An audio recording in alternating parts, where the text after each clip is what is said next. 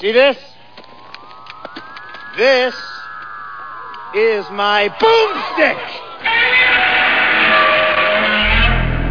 Alive! It's alive! It's alive!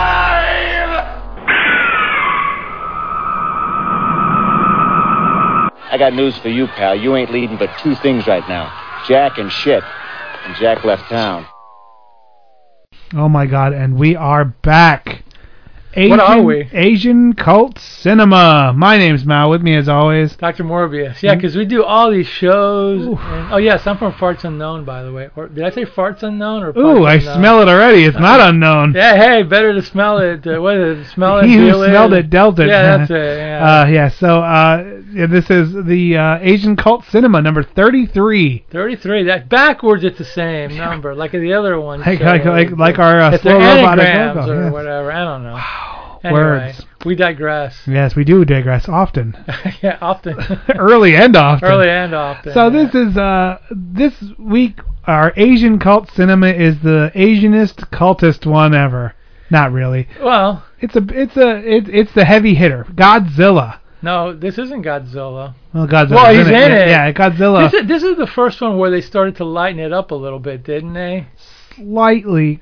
Because this is the Godzilla versus the three-headed monster, or Ghidorah. Ghidorah, the three-headed monster. Yeah. This is interesting. I know this is one of those weird things. I was thinking about this quite a bit when I was watching it for the show. I was thinking about what to talk about. This one came right after Mothra. Right. And, you know, much or like Godzilla versus the Thing, whatever. Yeah, much like Kung Fu, why we changed Kung Fu Theater to Asian Cult Cinema, that's, although how much I love Godzilla, how much I love all the movies, they do the same thing to me. I couldn't tell you what monster's called what sometimes. Like I know Rodan, and I know Mothra. Yeah. Like, they get kind of blurry in my head. And like, these, like Ibra, the sea monster. Yep. And Mega Godzilla and Megalon and now there's the very distinct like eras of Godzilla. This is still in the first era. This is 65, like, I think. The suit changes. Godzilla changes. Like, there's at least 8 versions. I think there's a new suit for every movie. Not everyone. Like, because this one was the first 3 or 4 had this where he looks like an old dinosaur, kinda. And he doesn't have the fire breath. He just has the smoke, the radiation breath, kinda. Like, and that's the thing where I don't sound like I'm a huge Godzilla fan, even though I am, because I don't know these little nitpicky things, but my brain doesn't really work that way. Like, I don't remember song titles, I don't remember actors' names. I can tell you movies I've seen and when I saw them and all about them, but I just don't work that way. Like, and unfortunately, Godzilla falls into that, where I know I've seen this one. Sure, you probably saw it on TV. Time after time. But it becomes like a, Godzilla versus the Invasion of the Astros or Mothra. It's a collage of Godzilla's Revenge, even though now it was pretty different, or Destroy All Monsters or whatever. Because Godzilla changes. He does. He's a villain, but then he's not quite a villain. Then he's kind of silly. Then he's funny and loved by all of Japan, but then he's a devil again, and you're like. Side note.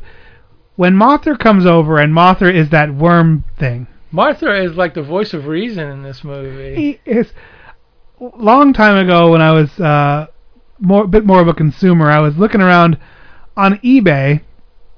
There was a Japanese radio-controlled Mothra, like that worm. Oh yeah, Mothra in the larva stage. Yeah. And it was an old one from the 60s. It was going for thousands of dollars, and I went, "What? You thought about it, or hell no? No." And I was like, "Wait, say what?" And before I really realized how deep the insanity runs with old Godzilla stuff, old Ultraman, old Astro Boy stuff. Sure. You can get into the tens of thousands of dollars if you have that poster or that one thing. And if you can afford it, I couldn't believe it. And I was like, a radio-controlled worm larva from the first Mothra, and you're like, huh? They probably sold. It was probably only made in Japan. It was, but it was probably 200 yen back then, and it was just $20 or something like that. And now it's thousands, and you're like, wow. But yeah, I mean, whenever something becomes a cult phenomenon, because Godzilla movies are still being made today. Godzilla is the cultiest of cult. Pretty much, yeah. And it's funny because when I watched this movie, and I liked this movie a lot, I just remembered when I was a kid why I thought these movies were kind of dumb. Because it's like they're acting kind of like goofy monsters or whatever. But I enjoy the whole thing now, as opposed to like being critical of the dopey monsters or whatever. When I was a kid, I just liked them because some they of were them funny. are good. Some of them aren't dopey monsters. Some of them actually look pretty good, And some of them are very. The storylines are not for kids. Yeah. And when I watched these as a kid, they were just what they were, like funny. So they didn't show the very first Godzilla. That wasn't funny. That was a serious. Not a super. It was a pretty serious plot line, serious things. But that was the only one that was really, really serious. It was dark, yeah. Then they realized what hit, and then they realized who was watching these movies, and then they became like this one. Godzilla is taking more flops than a freaking European soccer player. Pretty much. He's flopping all over the place, and you're like, what are you doing, Godzilla? I tuned in for you, man. Let's start. I mean, it starts off seriously enough. I guess it's trying to be serious, Yeah. It's kind of like whatchamacallit. What was it at the beginning? There's like a princess, and she's like they're trying to assassinate her. She's coming to Japan so she doesn't get assassinated before she becomes the new heiress to this island realm. And actually, I think in the very beginning it's like a bunch of scientists, and they're seeing some kind of something flying through space or something like that. Yeah. There was a little bit of cobbling done here. Yeah, a lot of it. And that was more than usual because they usually weren't like.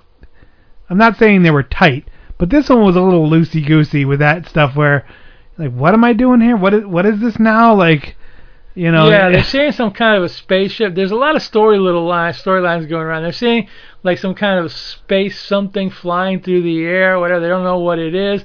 And they cut to the second storyline of the princess that's coming to Japan because she's afraid of getting assassinated. As told by the security cop who's assigned to her. And she's on the plane with guys with these weird like. I don't know what era it was, but like they look like old knights from like King Arthur with these like weird puffy like Yeah, it was like I don't even know how to describe what they were wearing. It was like that. But anyway, they were her royal concubine. I don't know. Concubines or no, whatever. Not concubine. And they're like, oh, and because then they're like. They show the mustache twirlers back in the palace going, yeah, the bomb's going to go off, see? Yeah. And then they go back to the plane, and he's like, what would you like? And she's like, oh, just a drink. And he walks out, and then this space voice goes, hey, walk off the plane. Get up now. And she's like, I will walk off the plane now. And she just steps off the plane while it's flying. Plane goes kaboom. Smash cut. Now she thinks she's a Martian. And now she shows up on Earth and she's being invited. She's going like, Earth must be like, there's a coming like, invasion or the end of the world. She's like the end of the world Jesus preachers in like Vegas that have the sandwich board and they're all crazy. And everybody's like looking at her and going like, what's this? What is she like? So the first hippie or something like that? I don't know. She's like, and then that's going on. And but side note. Because she's very attractive. She was the Bond girl. Oh, that girl that played Princess whoever sandwich crazy Martian girl. Right, I forgot she about was that. the first Asian Bond girl from You Only Live Twice, right? You Only Live Twice. And that was the one where I also they showed that really awesome Datsun GT2000. I was like, oh, I want that car. Because the other Bond girlfriend was Mia Hama, who was in another Godzilla movie later on or whatever. Yeah. So from Bond to Godzilla, hey, why not? One way or the other, doesn't matter. Yeah. Money's money. Yes. So yeah. so she's running around telling everybody the world's going to end. And then the scientists are looking and they're seeing something come into space. And then all of a sudden it's like something lands in like the middle of the woods or whatever. So then and that fulfills the prophecy because she said smoke will come from the blah, blah, blah mountains. Then the thing lands there and then smoke comes from the thing there. She must be real. Oh my God.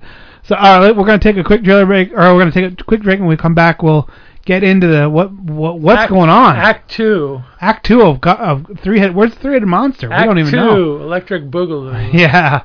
Wow.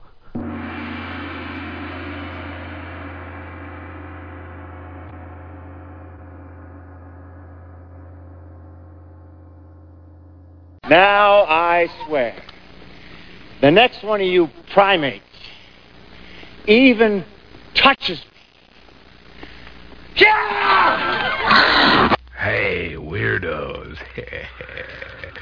Bring a fiend to a night of terror. But wait until the dead of night. And from behind the tombstone, maybe you will see the man and monster. And he is usually with the bloody vampire. It's time for terror. If you see them, you will see an unspeakable horror that terrorizes the universe. You and your fiend can make it a foursome when you meet the man and monster and the bloody vampire. Run! It's Godzilla! It looks like Godzilla, but due to international copyright laws, it's not. Then we should run like it is Godzilla! Though it isn't. Okay. Now, the second act kind of starts out with Godzilla and Rodan just fighting. Remember? Yeah, well, like, they introduced the two little Mothra girls, the Peanuts. Oh, that's right. They show up and they're like, "Oh, you're a Martian, and we know your brain." And yeah, and then they introduced Mothra into it because Mothra's on his island or whatever, and he's friends of everybody. Yeah. And they're psychic, and they go, "We get a feeling that Godzilla and Rodan are gonna start showing up again." So because they're on some TV show. Yeah, So weird. They're doing their act on the TV show, and they're talking about how they're psychic, and they know the girls are Martian, and they know Godzilla and Rodan are going to show up again, and they cut to Mothra there, whatever. So it's like, oh, okay, well, exposition train, thanks, And yeah, and then you get another storyline where there's the bad guys are still trying to kill the Martian princess, a princess of Mars or whatever. This is so weird. This paper shows up. Oh, the Martian girl knows the future. And the police guy goes, "That's the princess I was supposed to save." Then, in another country, this guy is reading the Japanese newspaper and says, "Hey, you bad guys, this is the princess." And they're like... Yeah, I know it's a princess. A Japanese newspaper in some other country, and the guy's reading it and like, oh, yeah. It was like, okay, that's a little bit convenient. And then... they send a band of scoundrels to go kill her. Yeah. Or to verify first, because she's supposed to be wearing this bracelet.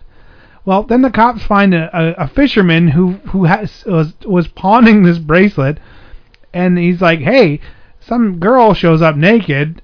She offers to buy my clothing and gives me this thing, so I just dropped her off." Yeah. And that's who your Martian is. And you're like, okay. So then they smash cut to Godzilla and Rodan fighting. And then while all this is going on, let's not forget that there's the mountain guys are still there looking at the big egg that's what Ghidra is going to become. And it's like at first it becomes like kind of it's magnetic or whatever.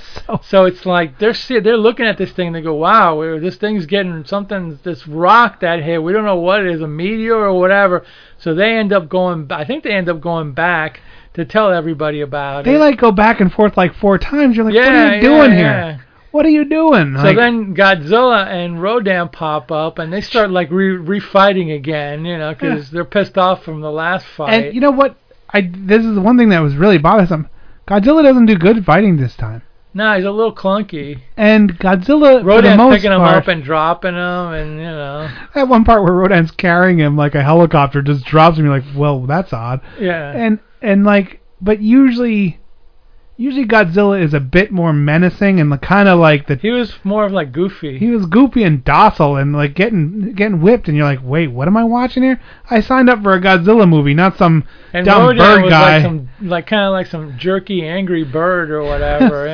He's pecking him on the head, and Godzilla's pecking him on the head. Stop that! I think Godzilla actually went and did like a curly. Yeah. I swear it. I was like, okay. And he's doing the soccer flops. Like, he's like, I get knocked over. Yeah, this was the first one where he really started getting, goofy. Because I think after this one is when the revenge one with the sun. And he started doing that little weird... No, the one after this one was the one with more aliens come to space. Astro Monster? Yeah, the one with Nick Adams or whatever, yeah. So anyway, they're going at it. And then like all of a sudden the rock, breaks open and like Ghidra pops out of it. And it's kind of cool the way he comes out. It's like a phoenix or something like that.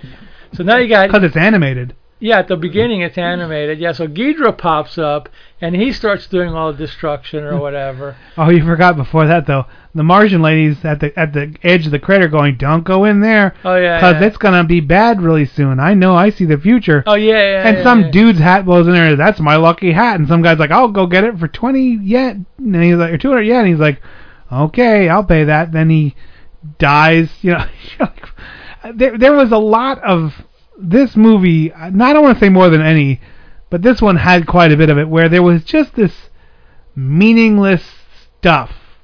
Like, they didn't have enough. They had too much movie, but not enough movie. Like, there was too many plot lines, but not enough scene. Like, Ghidra doesn't really do anything. They basically allude to the fact that Ghidra had destroyed Mars.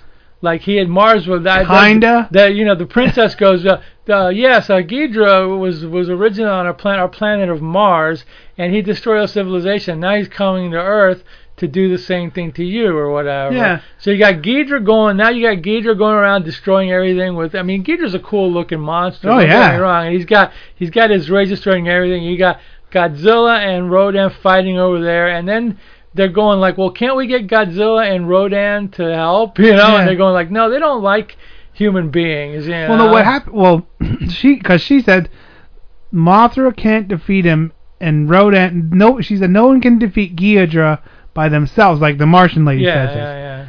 So she talks to the little peanuts and goes. And she tries to get into Mothra. Go tell Mothra to come, and they're like, okay, and convince them to do it. And she's like, Mothra, Mothra. They do this weird like singing thing that gets the larva. Now, they did that in the original Mothra. But Mothra like he stayed a larva in this one. Yeah, he doesn't turn into a moth in this. And I was like, okay, well then. Yeah, I know. Whatever, just whatever. There's a lot of like whatevers in this movie, know, and that's kind of. I don't want to say it's a weak one because I did like the fighting. I did like the monsters and stuff. No, the effects in the miniatures are beautiful. Yeah, the miniatures. I don't know why they get it so right and everyone else gets it so wrong. Yeah. They get it so right. Yeah. Half the time, it's a model, it's a miniature, but boy, they look good. Yeah, and the frame rates are perfect, and the lighting is spot on. Like it that is unbelievable to me. Like even in these even the cheesiest ones, the model work and the destruction. Well, the director Honda, he was a really good director. He's great. He knew how to take all the elements and make them look really good. Where a lesser director might make them look a lot cheesier, or just not oversee it, and they would just be cheeseball. Yeah. So Mothra is called in to calm Godzilla and Rodan down. Yeah, he's they bring him in and say, look, you got to unite them. That's the only way you can beat Godzilla or beat Ghidra.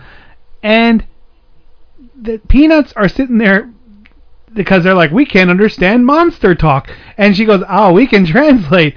So Mothra sprays them in the face with his crap, like with his like cocoon making web, or whatever the hell. And then he's like, you have to help fight. And Godzilla basically says, I don't care about Earth. They treat me like they hate me, so I hate them right back. Exactly, yeah. And I was like, very poignant and very true. Very true, yeah. And then Rodan's like, well, I hate you and I hate everyone. And then I was like, no wonder I love this guy, because Peanut goes, oh, Godzilla, such language. I was like, I knew I like this guy. He trashes everything and he curses all the time. No wonder he's my hero. Yeah.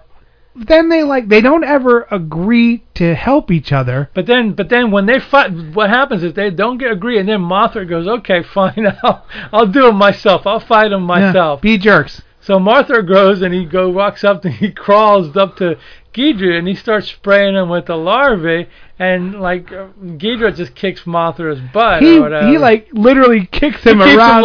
He keeps zapping him, and Mothra keeps flying up in the air. I was like, wow, because we're gonna get into the main fight, and also that there's that part where the bad guys come, and then there's the part where they put her in a trance. So okay, we're gonna take a quick break, then we're gonna come back to wrap up Godzilla versus Ghidra. It's just Ghidra. Just Ghidra. Ghidra, a three-headed monster. Just Ghidra. All right.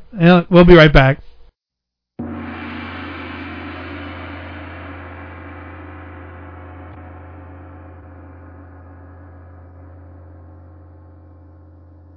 Johnny, what can you make out of this? This? Well, I could make a hat, or a brooch, or pterodactyl. From Ferrante and Teicher's new album, that was called Freedom. And now we hear from Carole King and Jazzman. Lift me. Nice song, huh? Tim Moore and 2nd Avenue. Say, how about something good to eat? Something like tender, savory hot dogs bursting with flavor. We have them at the snack bar, you know, served up on fresh, warm buns. Or help yourself to popcorn, freshly popped, light and crisp. And be sure to get plenty for all the gang in your car, or they'll just send you back for seconds. And when you get to the thirst-quenching department, we have your favorite refreshment, jumbo-sized cups of ice-cold Coke. For the taste of your life, enjoy Coca-Cola here and now. America's #1 soft drink. It's the real thing. Coke. That was Mac Davis. You gotta stop and smell the roses. Illinois Nazis. I hate Illinois Nazis. No, Mac Davis wasn't an Illinois Nazi. He was a good old country boy. He was just a regular Nazi. No, he was a country boy. You know what's funny is, like I was telling you, this movie, Ghidra, when it came out in the theaters, it was played on a double feature with Elvis Presley's Harem Scarum. Can you imagine that? I got to ask my friend about this, because he told my friend Hilger, because he saw Harem Scarum when he was a kid, and I'm wondering if he's on a double feature with Ghidra. See, that's wild. See, I want to kind of get deeper into the Elvis library, because I know there's some real hidden gems in there, but I know there's a lot of just singing around, and I don't know which ones, like Kid Creole, I'd like to see, and there's a couple, and there's a few that I think are gonna be real gems, but there's a lot. Viva Las Vegas. There's a lot that are just going to be kind of with Anne Margaret. Yeah, but whatever. So that's not why we're here. We're Back here to to talk our about movie. Asian cult cinema, baby. And Ghidra, the three-headed monster. Three-headed monster. So now Mothra is literally getting its butt kicked, even though it doesn't have a butt, but it's getting kicked. And and then Godzilla's like, hey, you don't do that to the guy I'm going to beat up. So he walks over and just starts kind of hitting him. And then that's where he gets flopped again. And Godzilla falls down. Then Rodan's like, hey, don't beat up the guy I'm going to kill. So then Rodan comes in, and he's doing the best of any of them. Yeah. And then they're kind of, we also go back to where now the doctor is putting the Martian girl under a trance, because there was also this plot, we skipped over it, where she's friends with the reporter, and the reporter has the scoop, and she's going with this Mars lady's with but who cares? Yeah. So now she's with the cop, and they're they're putting her into a deep trance to see who is this lady? Is she really this, or and she says she's a Martian, and she says they've been there for hundreds of years, but over the years they died off, and there's just a few of them less, and there's like consciousness stuff. So she has the Mars consciousness, and she thinks she's Martian. Well, now they're running. Now, while this is happening, then the bad guys try to come in and kill her. And they get hit by one of the Ghidra's. Ghidra hits a mountain, and the mountain debris hits their car, and it knocks them out. I mean, it kills a couple of them, but the main guy with a sniper rifle is still alive. He's still alive, so we got his storyline still keeps all going. All this stuff is happening while monsters are fighting in the area.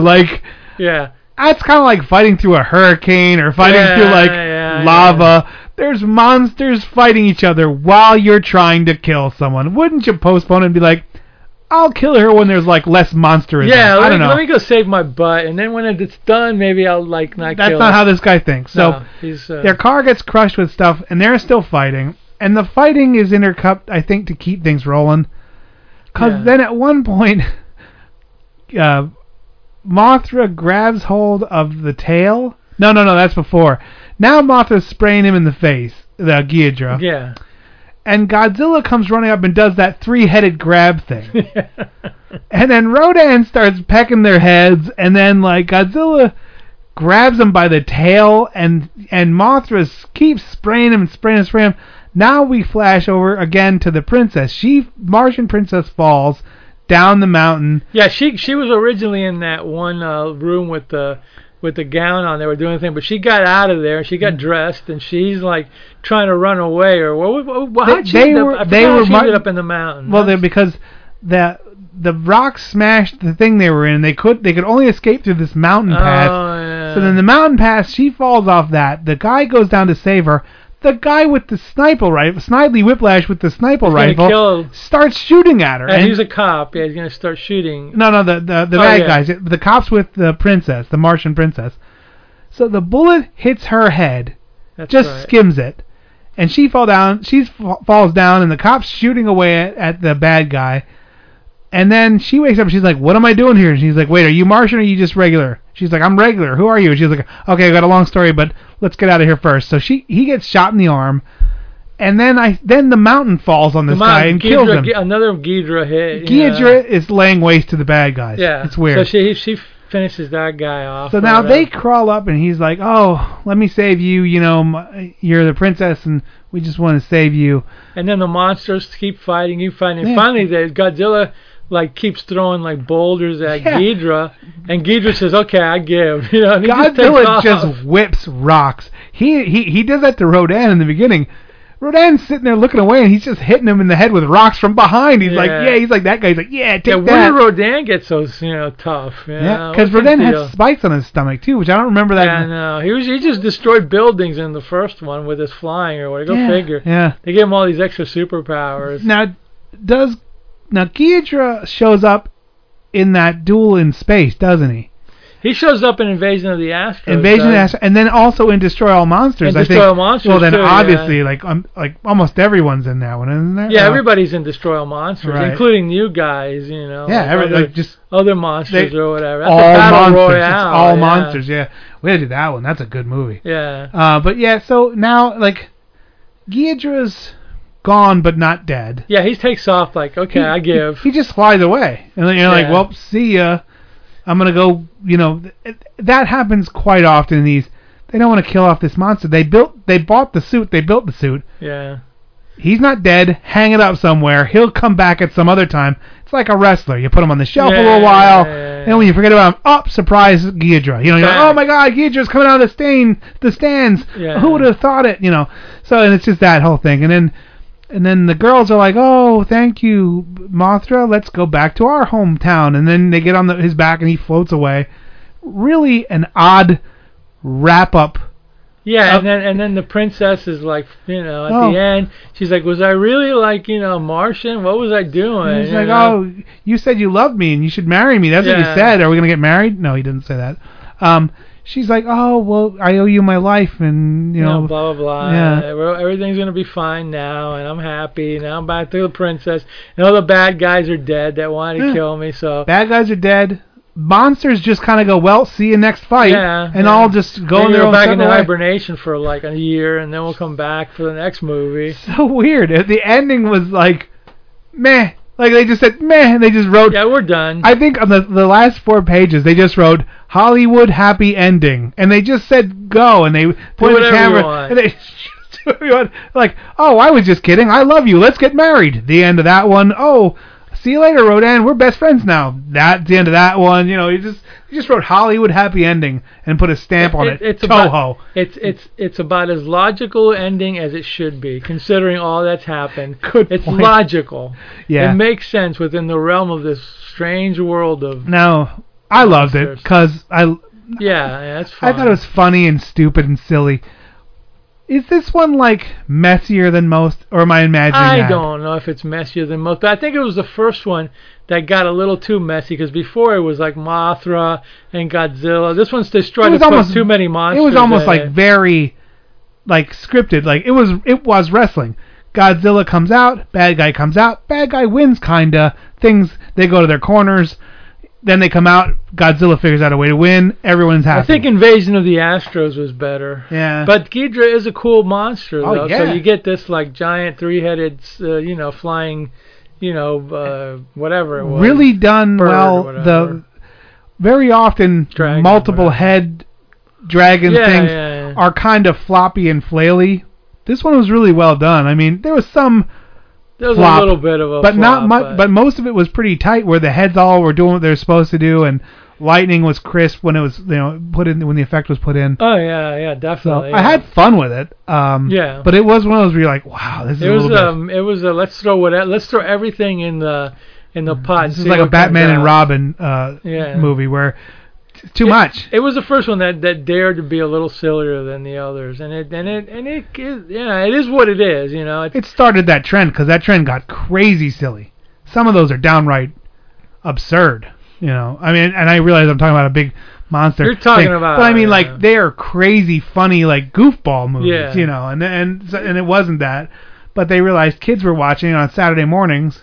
And Godzilla became like before it was just like, we got an idea to do like a giant monster, and then it became like, okay, so now that Godzilla's a bad guy, says, what are we going to do now? I got an idea. Let's make him the good guy. Or let's make him like not the guy that wants to destroy the world. We'll get another guy that wants to destroy the world. Now he's protector of. Now he's friend all children. He basically from this point on, I think he became a protector. Oh yeah, he did. They transitioned him to a good guy, which I liked that quite a bit. Because it was like it wasn't all about let's destroy Godzilla. Now it's kind of we're all on his side and go get him, Godzilla. Go fight the other monster. Yeah, and he did, and he always won because he was Godzilla. He's the king. Yeah. Then they transitioned back. Now the new ones. Now he is the menacing death machine that can't be stopped. Mother Nature, nuclear power, whatever you want to say about it. That's what could be attached to it. It's just that unstoppable thing that might kill us all. I know the whatever reason for it because of like atomic power or whatever. But what's your theory about why Japan was so obsessed with this total destruction like they were with all these movies? Was it because of the bomb, or was it just because they like to blow things up? Or no, and this is highly speculative. Boy, I can't say. Of course, the original analogy was from the nuclear bomb. The first one's a lot more somber than all the other ones. That was reflective of the true feeling. That was a big deal. We were the perpetrators of that big deal, so and it's a little bit difficult. But we were pushed into it. No, I'm not placing blame. I am just saying we did it. And they suffered the wrath. Yeah. It wasn't blameless, but that's the way it was. I think that's just like the easiest way to make it like to induce panic, kind of. I don't even think now. I don't really think the newer ones or those silly ones were even making any kind of analogy to anything. It was just an imminent threat. Yeah. Something's going to blow up everything, and it's easy to just blow up all of Japan when you've seen it in 5 movies. The 6th and 7th one, who even cares? Of course he's going to blow up all of Japan. Yeah. And this really was just like an outer space movie, as opposed to like nuclear threat from like within or whatever. So they just got more sci-fi and Japan loves they love showing crowds of people running. Yeah. Oh God. Dude, First they love showing little kids in little shorts running, and then they love to see just panicky people running. Every movie has panicky Japanese people running. And that dun dun dun dun dun dun dun music, that marching music. I love it. So, overall, if you're a Godzilla purist, of course you got to see this. Although there was a Godzilla 2-day Christmas marathon in El Rey, and I didn't watch them. I watched a little bit of it. They played this. I didn't watch much, and I was like, I should have. I don't know. It's one of those things I regret, but I have all of them, so what do I care? Yeah. So overall, I'd say, of course, go see it. Yeah. Don't expect it to be. It's not the best. It's the best, but it's not even close to the worst. But it's well done. Yep. So there you have it. All right, that's this week's Asian Cult Cinema. I think next week we're gonna delve into something quite different. Yeah. More. We're gonna get another dub movie, but a different kind of dub. Different kind of dub. All right, that's it for this week. My name's Mal. With me as always, Dr. Morbius. And this has been Asian Cult Cinema on Radio St. Pete. See you next week, everyone. Can you believe it? We are back again. Another week of Asian Cult Cinema. This one's really a cult. Yeah, it is. My name's Mal. With me as always, Dr. Morbius. From Parts Unknown, and this is the podcast, or the radio show, I should say. Radio podcast show. Dedicated to the wackiest of wacky Asian cult cinema movies. Of which there are many. Yeah. This was your pick this week, Dr. Morbius. What made you pick this one? Okay, I remember back in like the 70s, the director of this movie, or the dubber of this movie, was really in vogue. He was a famous comedian turned pedophile. Movie. No, turned pariah. No, pariah I think is more the word, but not pedophile. Sorry, I misspoke. Pariah. Yeah. Pariah. Yeah. Yes, it turned a movie maker, and this was actually shown at the Grove Cinema because it was already like a 10-year-old movie. We're talking about Woody Allen. Yes. But and it was like the concept of it was that he basically took a Japanese spy movie, and he dubbed it into a... What was it called? International Man Key of Keys or something? Key of Keys, yeah. And he dubbed it into a quote-unquote comedy. Yeah. And basically, this movie's called What's Up, Tiger Lily? Yeah, What's Up, Tiger Lily? Now, I wanted to kind of change our format this week, if you're okay with it. I don't want to do a scene for scene on this one. Let's just talk about it and the influences and stuff like around it. I can actually do a scene for scene because but we won't. But I mean, if you're okay with that, because I don't really think that it's even gonna. This movie, we can talk a little bit about what happens, but it's just a spy movie from Japan. It's actually, they took 2 spy movies. Oh yeah. Here's the deal. Which I read a little bit about this. The producer was Henry Saperstein. Saperstein was a guy who also went to Japan along with AIP and got the rights to Godzilla movies. I think he got the rights to a few, including like Monster Zero or whatever. Paid nothing for them. So he had a hit. So then he decided, well, James Bond's popular now. Yeah. There's some Japanese spy movies. Let me bring them over here, do the dub job on them, and we'll make a lot of money. Because make no mistake, spy movies were the it thing for a long time. There were tons of them. And the knockoffs, we've done them on our Slow Robot A Go-Go show where we did Agent for Harm and there was one a week. They were usually cranking from them Italy. out. Usually from Italy, from Europe, including Europe was cranking out Hercules movies, gothic horrors, and spy movies. All that. Because it was instant money.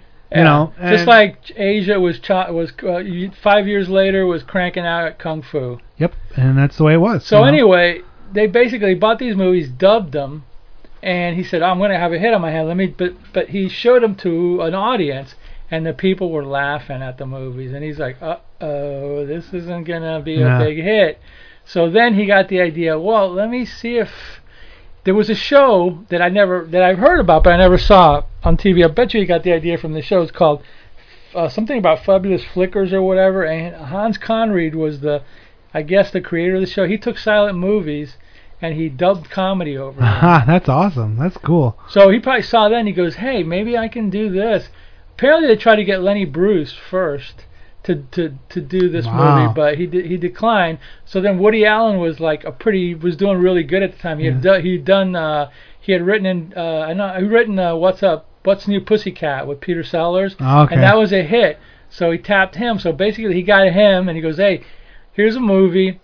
Can you dub it as a comedy?" And Woody Allen got a bunch of his friends over I don't know, a couple of weeks, brought them into his house, rewrote the script and took them all into the studio and with a couple of other people and just redubbed this movie. Imagine if this would have been a Lenny Bruce movie.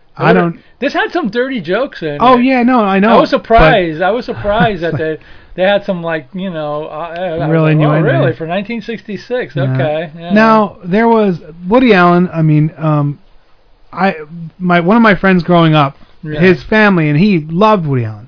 Yeah. So there was a lot of it around. I saw, what's the one with the sex orbs? The Sleeper. Sleeper was one we watched all the time. There was a few others. Bananas, they were funny. The early ones were funny. I did think they were funny movies. And I actually have some of his stand-up comedy on vinyl. Yeah. I unfortunately I have some of his. I have a lot of Bill Cosby. You know, any Lenny Bruce on vinyl? No, I wish, but and Flip Wilson. I really like comedy, so I seek it out and grab it when I can get it.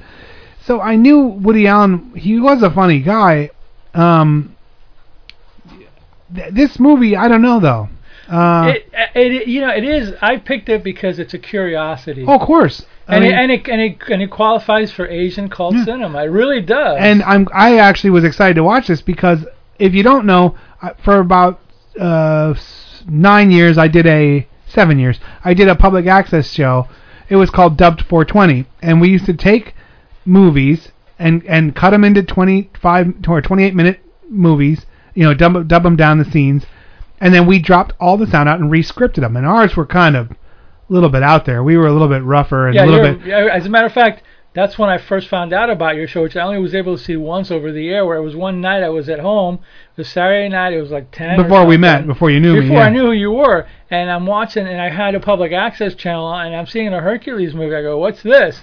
And I go, "Wow, somebody's dubbing this." And then all of a sudden they say the F word, and I'm like, "Huh?"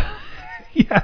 And we were crazy. And every time You were the bad show. Everyone I didn't know that, but I was. Every time I was describing this to somebody, you'd be like, somebody would say, "Oh, you mean like What's Up, Tiger Lily?" Yeah. And I had no concept of what this was. I never even heard of this movie. Yeah. So all these years later, I'm very thankful that we did get to see it, because the riffing genre has a few distinct like benchmarks. This is one. Obviously, MST kind of made that style famous, which seems to be the one that now has taken root, is most popular with the riff tracks, with the Cinema Titanic. There's a million different people doing that now, you know. Yeah, heckling. Heckling is the word for right. it. Well, I used to do in theaters. Professional I didn't like heckling, but the MST took that and like kind of re-scripted. They used actual scripts and they had writers and stuff like that. No, this was an actual script. This movie had writers. No, I'm saying.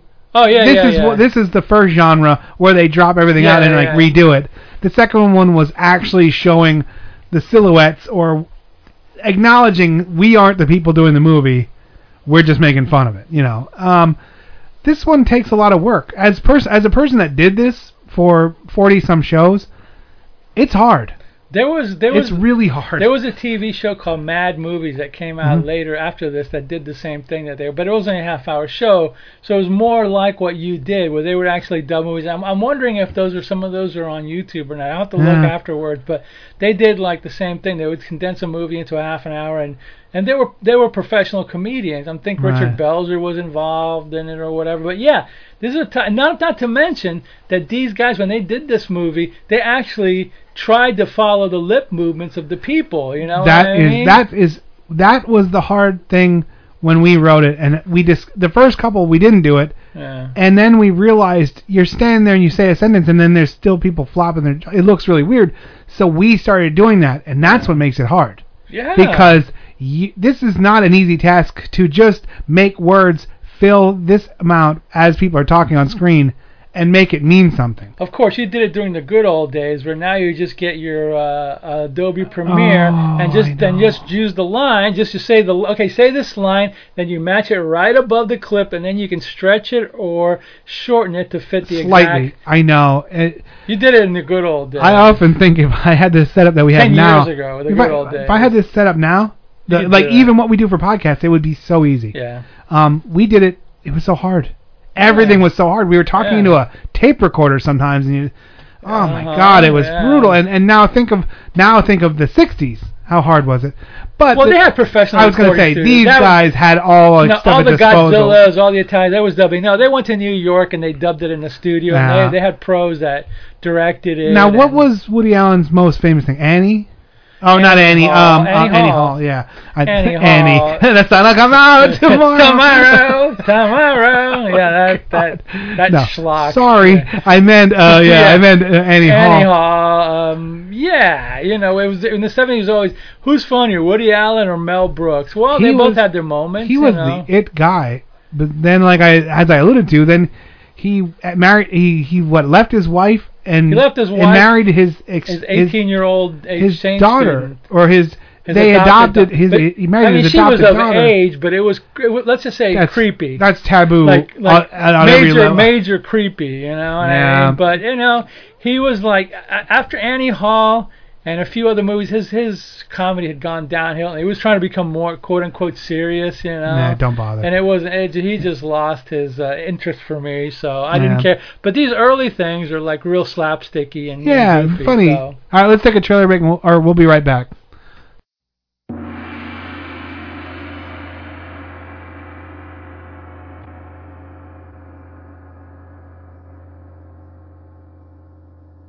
Hey. Want to hear the most annoying sound in the world?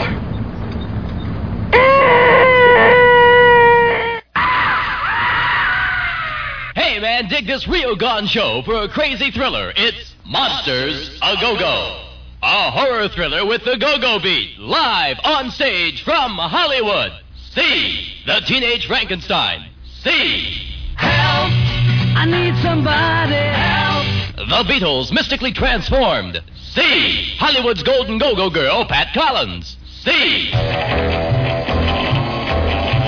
the ethereal materialization of 007 as James Bond. It's the kookiest and the spookiest. It's where the action is. See Monsters A-Go-Go. Terror walks off the stage and into the audience. Free 2-for-1 pass to anyone who can sit through the entire show, and it's all live. This is the only show that gets away with murder. So come early and get a seat. If you're late, we may put you in a coffin. See Monsters A-Go-Go. Monsters A-Go-Go. Monsters A-Go-Go. Monsters A-Go-Go. Now I swear, the next one of you primates even touches me. Enough of that. Yes. And now we're back. Now we're back. I was just saying, I don't. Some accents bother you a little bit. I'm not a big fan of the New York accent. No, that's okay. The super accent, not like slight accenting. You know, everyone has that stuff. I don't know. It's okay. Is it? I don't mind. I don't mind. You're like, whatever. Forget about it. Forget about it. Hey, come on. Let's talk about the movie. Bada boom, let's talk about the movie. All right. We got Stugats. Yeah. So we got this here Woody Allen. So now we were talking about Woody Allen a little bit off air, and he wrote a lot of stuff. He was like the it guy for quite a long time. Well, he became a big deal. He was on the Tonight Show all the time. Mm-hmm. He had a hit movie. And then because like Lenny Bruce, what was the guy? Lenny Bruce was getting arrested. No, I know. I mean, what was the artist that was like kind of like him? The Campbell Soup guy. Andy Warhol. Andy Warhol. Like there was some people that are kind of like 70s it icons. 60s, yeah. 60s New York hipster icons. Hipster icons, and he was one of them. Like they just kind of, and the Greenwich Village. It was that whole thing. All the comedians went. Yeah, and it's almost like that's where you went to make it. You went to New York and Greenwich Village where to pay your dues, and if the gods of comedy were favorable upon you, then you become a big star. Yeah, get on TV. I almost think like Seattle or Portland is trying to be that now. I honestly really think that if you had half a talent and you went to New York, it was a lot easier to make it then than it is now. I really do think so. Oh yeah, I mean I really do think so. Almost, in my opinion anyway. Now you would just have to be internet savvy. Like it's just people that are on the internet and kind of really go after it and really do Twitter stuff. savvy, Twitter and YouTube and whatever's going to be next. Yeah. That's who makes it now. It's not people who are pounding the pavement and trying and working. Exactly. Yeah. You gotta be like on the social networks in order to get stuff. Yeah. So back then, which is why I'll always flounder in obscurity. Well, let's hope not. But if we do, at least we'll be occult heroes. Famous after our death. In Germany. Great. Anyway, so Woody Allen, had talent and. He was doing good at the time, so this guy just threw him this movie and he said, here's a challenge for you.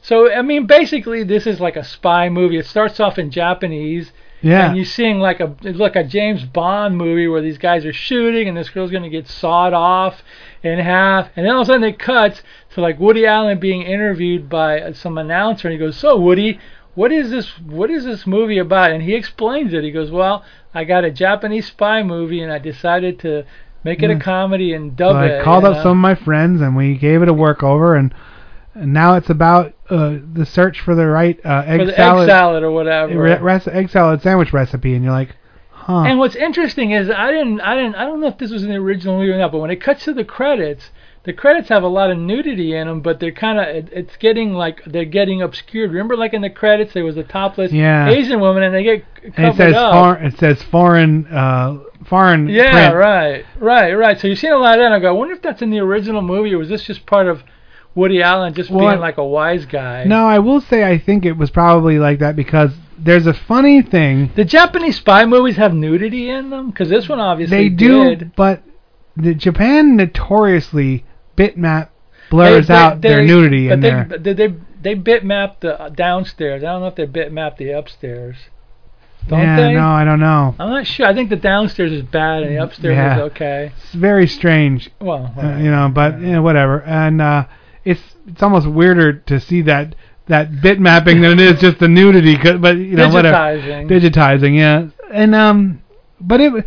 And the actors in this movie are good. Kumi Mizuno, that's the girl that he picks up at the bar at the beginning. She's been in Godzilla movies. Mia Hama, another girl, was in Godzilla movies too. The the guy, the crazy old guy with the snake and the rooster, he was in Latitude Zero. He was Doctor Who in Latitude Zero. Yeah. Oh God, the main guy was in a bunch of movies. Yeah, and the thing about this movie was it seems like the original Japanese movie was half a comedy too, because the guy who's playing the spy is just really sleazy. He's like grabbing these women. So weird, and it was at the time, and it was almost like, and I know. And this movie is offensive. Yeah. It's stereotypically offensive. You know, and I will, Japanese, especially during these times, the 60s, 50s, 60s, 70s, they were really good at almost. They would take something and just steal it, and then kind of make it theirs a little bit. But you remember, you don't remember this because before your time, or maybe you do, but back then there was this stigma of when you're buying a stereo or something, when you see made in Japan, it was like it's inferior. Yeah, they did a complete 180. They did a complete 180. They became like really hyper manufacturing, stringent, and that's when then it became don't buy from Indonesia or China. Japan is where you want to get stuff from because they were so. Because everybody was laughing at the Godzilla movies. Oh, look at the rubber suits. Oh, look at that. That's made in Japan. You know, Juliet stereos. Oh, that breaks down. Of course, it was made in Japan, and they got the message. Yeah, and they fixed it. And they fixed it big time. That is one thing they do very well. Is when they do something, they kind of do it, and if they fix something, it's fixed. You know, and that's unlike America, where we say stuff and don't do anything. Now it's a disposable culture. Yep. You buy it cheap and you throw it away. Including people, which is including sad. People. Yes, that's right. We'll dispose of you when you're of no good to us. Yikes. But you know, that's just the way it is. You know, what comes around. It's like I said, somebody else. It's a double-edged sword. It'll get you in the ass at some point too. Am I allowed to say that word on this show? I would say yes, but don't. Okay. I'm going to leave that one, but you know. Don't do it again. You're on a verbal warning. Okay, I'm on a verbal warning. Okay. I've been written. Oh my God. That's right. Don't write me up. I won't. You know. A verbal warning. Okay. Yeah. I've been there. Anyway, so it starts off with he's going to a bar and he meets Kumi Mizuno, and he's like, and then here's the weird part. He meets her and they go to dance, and then the producer decided that this movie wasn't long enough, so they got the Loving Spoonful, the band, you know, You Believe in Magic, Summer in the City, and they just stuck them in two scenes, which jarring, you know what I mean? Yeah, because they're not in the movie. No, they're not in the movie. They tried to light it a little bit like that, but... So, like, all of a sudden you get, like, this dance scene, and there's the Loving Spoonful doing a fine song, you know, John Sebastian, great, and then when that song's over with, then they cut to, like, the spy and Kumi's, like, in the room, and they made this joke that made me laugh actually. You know, when she's sitting there, she comes out with her robe on. He's looking at her, and she goes, "Name 3 presidents." Yeah, and then he's like, "Okay, Washington, Roosevelt, and she takes her clothes off. He goes, Winking, and I'm like, oh my God, give me a break. So stupid. And then like she goes into the shower, and then when she's like in the background, like kind of foggy, something starts shooting into the room, and he starts fighting with this guy, and this guy goes, "They're coming after you for something," and then it just gets weird because then it cuts after that, and there's a breakout like there's a breakout in the jail, and he's like in a car outside the jail making out with some woman. See, that's the thing. This movie is jarringly weird. It doesn't follow any, and I don't know. Now, the other thing you have to think about. You edited the hell out of it. I was going to say, they might have mixed stuff up and changed it. One of the things, you know, with this type of movie, when you're watching it, it almost, and it wasn't from familiarity, it feels odd when there's not that silhouette in the front to say this is a riff. Well, that's but I mean, like they're saying things that don't make sense. It's a different. It really is. But when you watch it, you're watching it. If you just follow this as a movie, like you're watching a movie, it's really weird. But see, here's the big difference. This is not the same as MST. It might have influenced it because MST leaves. Well, no, they leave the talking. They leave the plot line alone. This one screws it up completely. Right. No. Okay. Let's take a break and then we'll come right back and we'll get back into it. Because there was a few things that I wanted to talk about that a little bit. So, we'll be right back.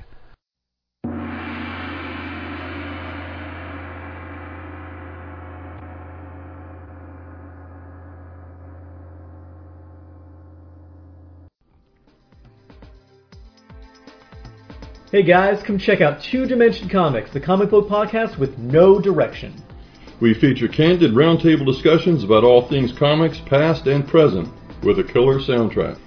We like to include visuals of everything we talk about on the show. You can find that by going to bunchofdorks.com and click on the Cyclops!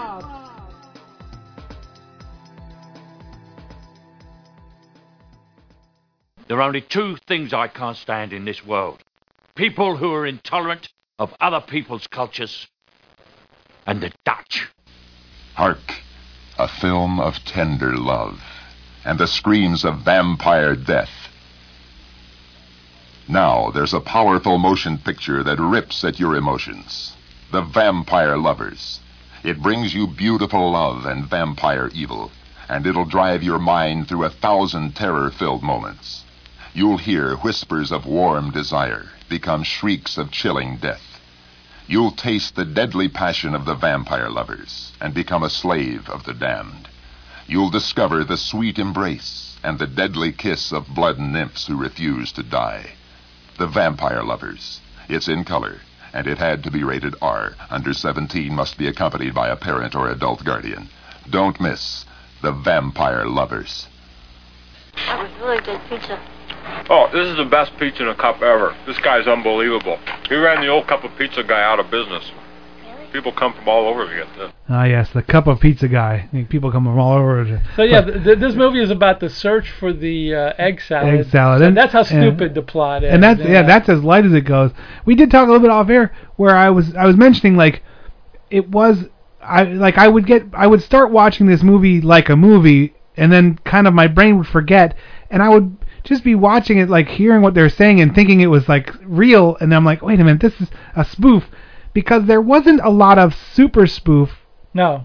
Like they would go into some dialogue that was like dialogue, and you're like, it wasn't. I remember when we wrote ours, and I'm not doing this. I'm not going to be like Troy Aikman where I'm constantly saying what I did. No. Ours was continually insane. Like there was no way you'd ever like be relaxed and just start watching it like it was a real TV show, because they were attempting to actually try to get you through a plot, right, and be funny at the same time. And then there was one part where they did a lot of experimental stuff, and they did a lot of jarring stuff, because at one point they did those hand puppets. Well, what happened was at the end when like you see like a line come on the screen, it's almost like the projectionist trying to get the line off the screen, and then it goes off the ball with like two people making out or whatever. Yeah, and then there's a couple times where Woody Allen kind of comes there. They break away to that office again, and he's not cooperating. Well, no, yeah, they go, so Woody, this movie's kind of confusing. Would you mind telling us what happened so far? He goes, no.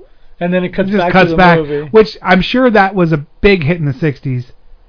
Maybe. Now it's, I mean, because people like had adoration for him, or he was. Well, no, it's not that much. It's just different. If when you think of 1966, think of like, the planet Mars or whatever. Yeah, You're in a different planet where all the stuff that you know now and laugh about has never even been thought of. This was completely different. This is almost like an avant-garde movie. Yeah, wow. And it might have been treated as, even though AIP put it out, it's almost like an avant-garde movie. So do you think this is really like cutting edge? Would you call it cutting edge? I don't know if it was cutting edge. It was, when I saw it in '77, I didn't find it cutting edge, but I had already seen mad movies. I had seen people, do stuff like that. But in 1966, maybe. Maybe. See, and I was asking honestly. I don't have any reference point. It doesn't hold up.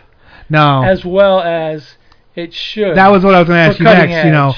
Like I don't hear people talk about it as much as something that really did like change things. There's some movies that were like, wow. Because Woody Allen transcended that into more like funnier movies. Movies where he actually wrote and were actually funnier. But as far as like the idea of doing this, I mean, I give him credit for. Well, it's different for coming up with this and actually like not only making it quote unquote funny, even at times it was, but actually matching the editing it, matching the dubbing it, making it. A ton of work went into this. This was a real work. This is a labor, and I mean, just think about 1966. That's when Dylan went electric. He was a folk singer before this.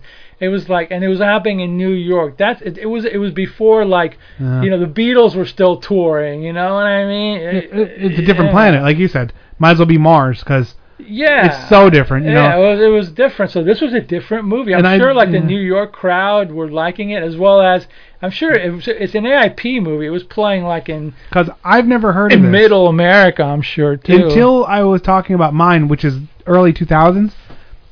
My entire life growing up, I never heard of this movie. Yeah, that's what I mean. So it was never around. It was never like even brought up by people. And I watched a lot of movies, so it was one of those things where it just fell off the radar and just kind of, which most movies do. Most movies fall off and just Woody go away. Allen was by the time you were doing watching other stuff, Sleeper and stuff. Which you were enjoying his movies, but this one wasn't considered like an important movie for him. Yeah. You know, and it was considered like a weird movie, a one-off, some yeah. kind of thing that just happened, and that's it cool. wasn't you know? part of his like oeuvre, whatever the French call it. Of wow, movie. It was considered like this French fries, your French bread.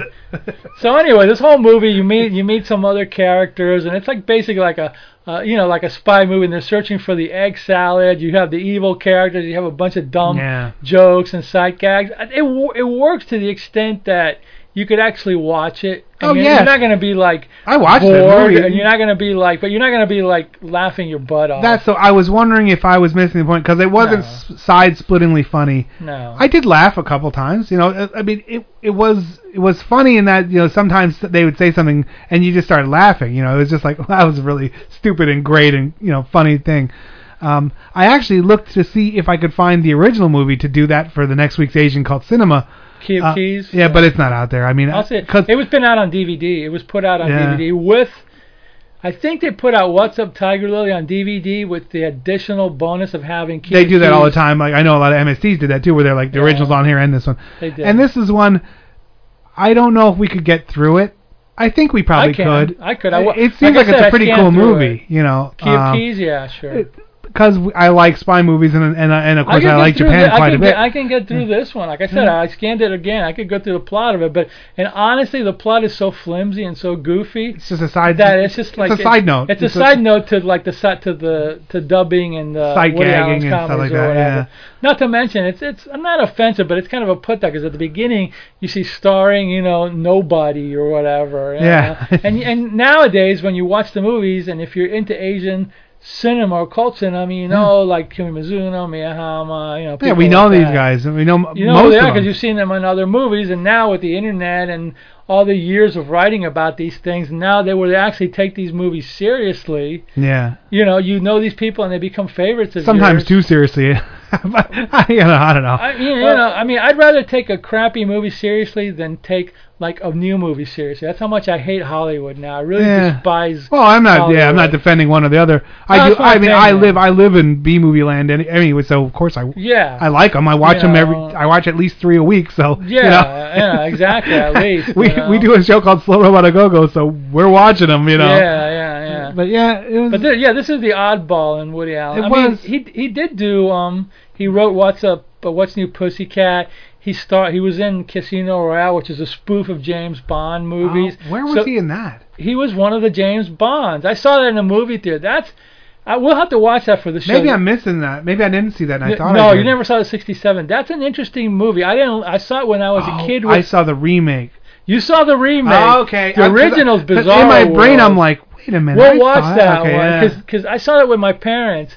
And they were really disappointed because they were expecting a James Bond movie, and it was a spoof of James Bond movie. But that movie had every beautiful European and American star that you could think of at the time. And Woody Allen there was like a bunch of James Bond, and he's one of the James Bonds. He's being a James Bond. That's really cool. Him, David Niven, and a bunch of other people are playing James very Bond. Cool. It's a weird movie. And we'll have to check that one out. I think he may have co-written it.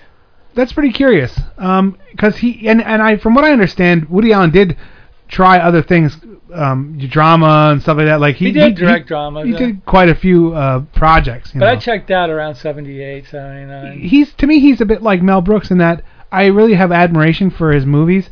But at a certain point, I was like, okay. Aren't most guys like that? Everyone. Musicians, too, except maybe the Beatles. They had like 2 or 3 records, and then after that, they're just either repeating themselves or not as like interested. Like AC/DC, just one same album 13 more times. Well, that's I'm joking. They're like a whole different category. They made that joke. They're like, I get tired of people saying I have 12 albums that sound the same. I have 13 albums that sound the same. That's because whatever. Anyway, I don't care. They're beyond reproach or whatever. Not that I love them or like them that much, but I like them.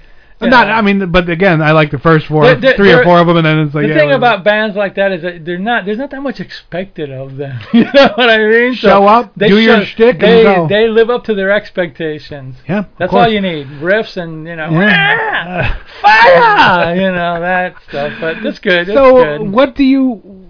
Wrapping this kind of thing up, we talked about the movie. We told you all you need to know. It's a spoof. It's a well done movie. What would you suggest, or how would you, would you say watch this, don't watch this? Would you I'd say watch it. Do you as a curiosity piece? Just watch it. Watch it as a historical artifact of something that I don't think anything was done film-wise before this like this. Dubbing came around I don't know in the 40s or 50s, but redubbing somebody's movie as a comedy, unless I'm missing something, this was the first of its kind. So I've never heard of them. As an original thing, check it out. You might get some laughs out of it. A lot of Jewish humor. I mean, it's funny. The main the Japanese spy, his name is Phil Moskowitz. There's a lot of that humor in it. And he does have a very interesting humor. Yeah, but it's funny. And a lot of the stuff was really almost I don't want to say thinking man humor, but it's highbrow humor. It's highbrow, lowbrow. Yeah, exactly. It's made to be dumb, but it's kind of highbrow, and you're like, okay. That's like Monty Python. It was highbrow, lowbrow. They're going to appeal to everybody. They appeal to highbrows and they appeal to lowbrows. They got the no one feels ashamed watching it. Cutting edge humor and slapstick. Yep. You go to see Carrot Top or Dice Man. That's lowbrow. You feel kind of dirty as you leave, but with Dice, it's perfect lowbrow. Carrot Top has his moments. Yeah, I know. Prop comedians, whatever. You know what I mean? But yeah, I think it's worth checking out. It's on YouTube. Get it while it's there. You know what I mean? I did always feel. This might sound dumb. I always felt kind of ashamed that I never did see this, because if you're doing something that people are like, oh, you're doing that, and I have no concept of what that is. That's kind of me not doing my homework. Well, see, back then, when I was doing that show, I was like, there's closure now. Now there's closure. I brought closure to you. We were doing the same thing, but we were doing it worse and more angry, I guess, or more dirty, or more slapstick, more dirty, more angry, more crude. Crude is the word. Crude, vulgar. We were lowbrow. Beyond lowbrow, which is a good thing. We were low and brow. You were like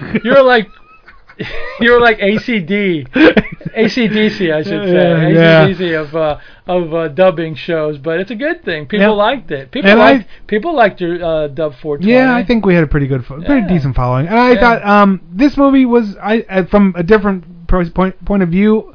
I liked it. I didn't think it was funny, but I did laugh sometimes. And like you said, hey, you should watch it just because it is such an oddity, a one-off of a different time. And beautiful women in this movie. Yeah. Oh my God, and you just watch it for that. That's a cool movie. I do want to find that movie now. The Key of Keys, I'll try to find it. I was like, I tried to find it on YouTube and it was not there. Amazon. If you go to Amazon, type in What's Up Tiger Lily on DVD, somebody has. I do have a Best Buy gift card. Maybe I should go see if I can find anything. Yeah. Stuff. There you go. Best Buy just goes to a database and gets anything. Exactly. All right, that's it for this week. My name's Mal. With me as always, Dr. Morbius. And we'll be back next week with more Asian cult cinema here on Radio St. Pete.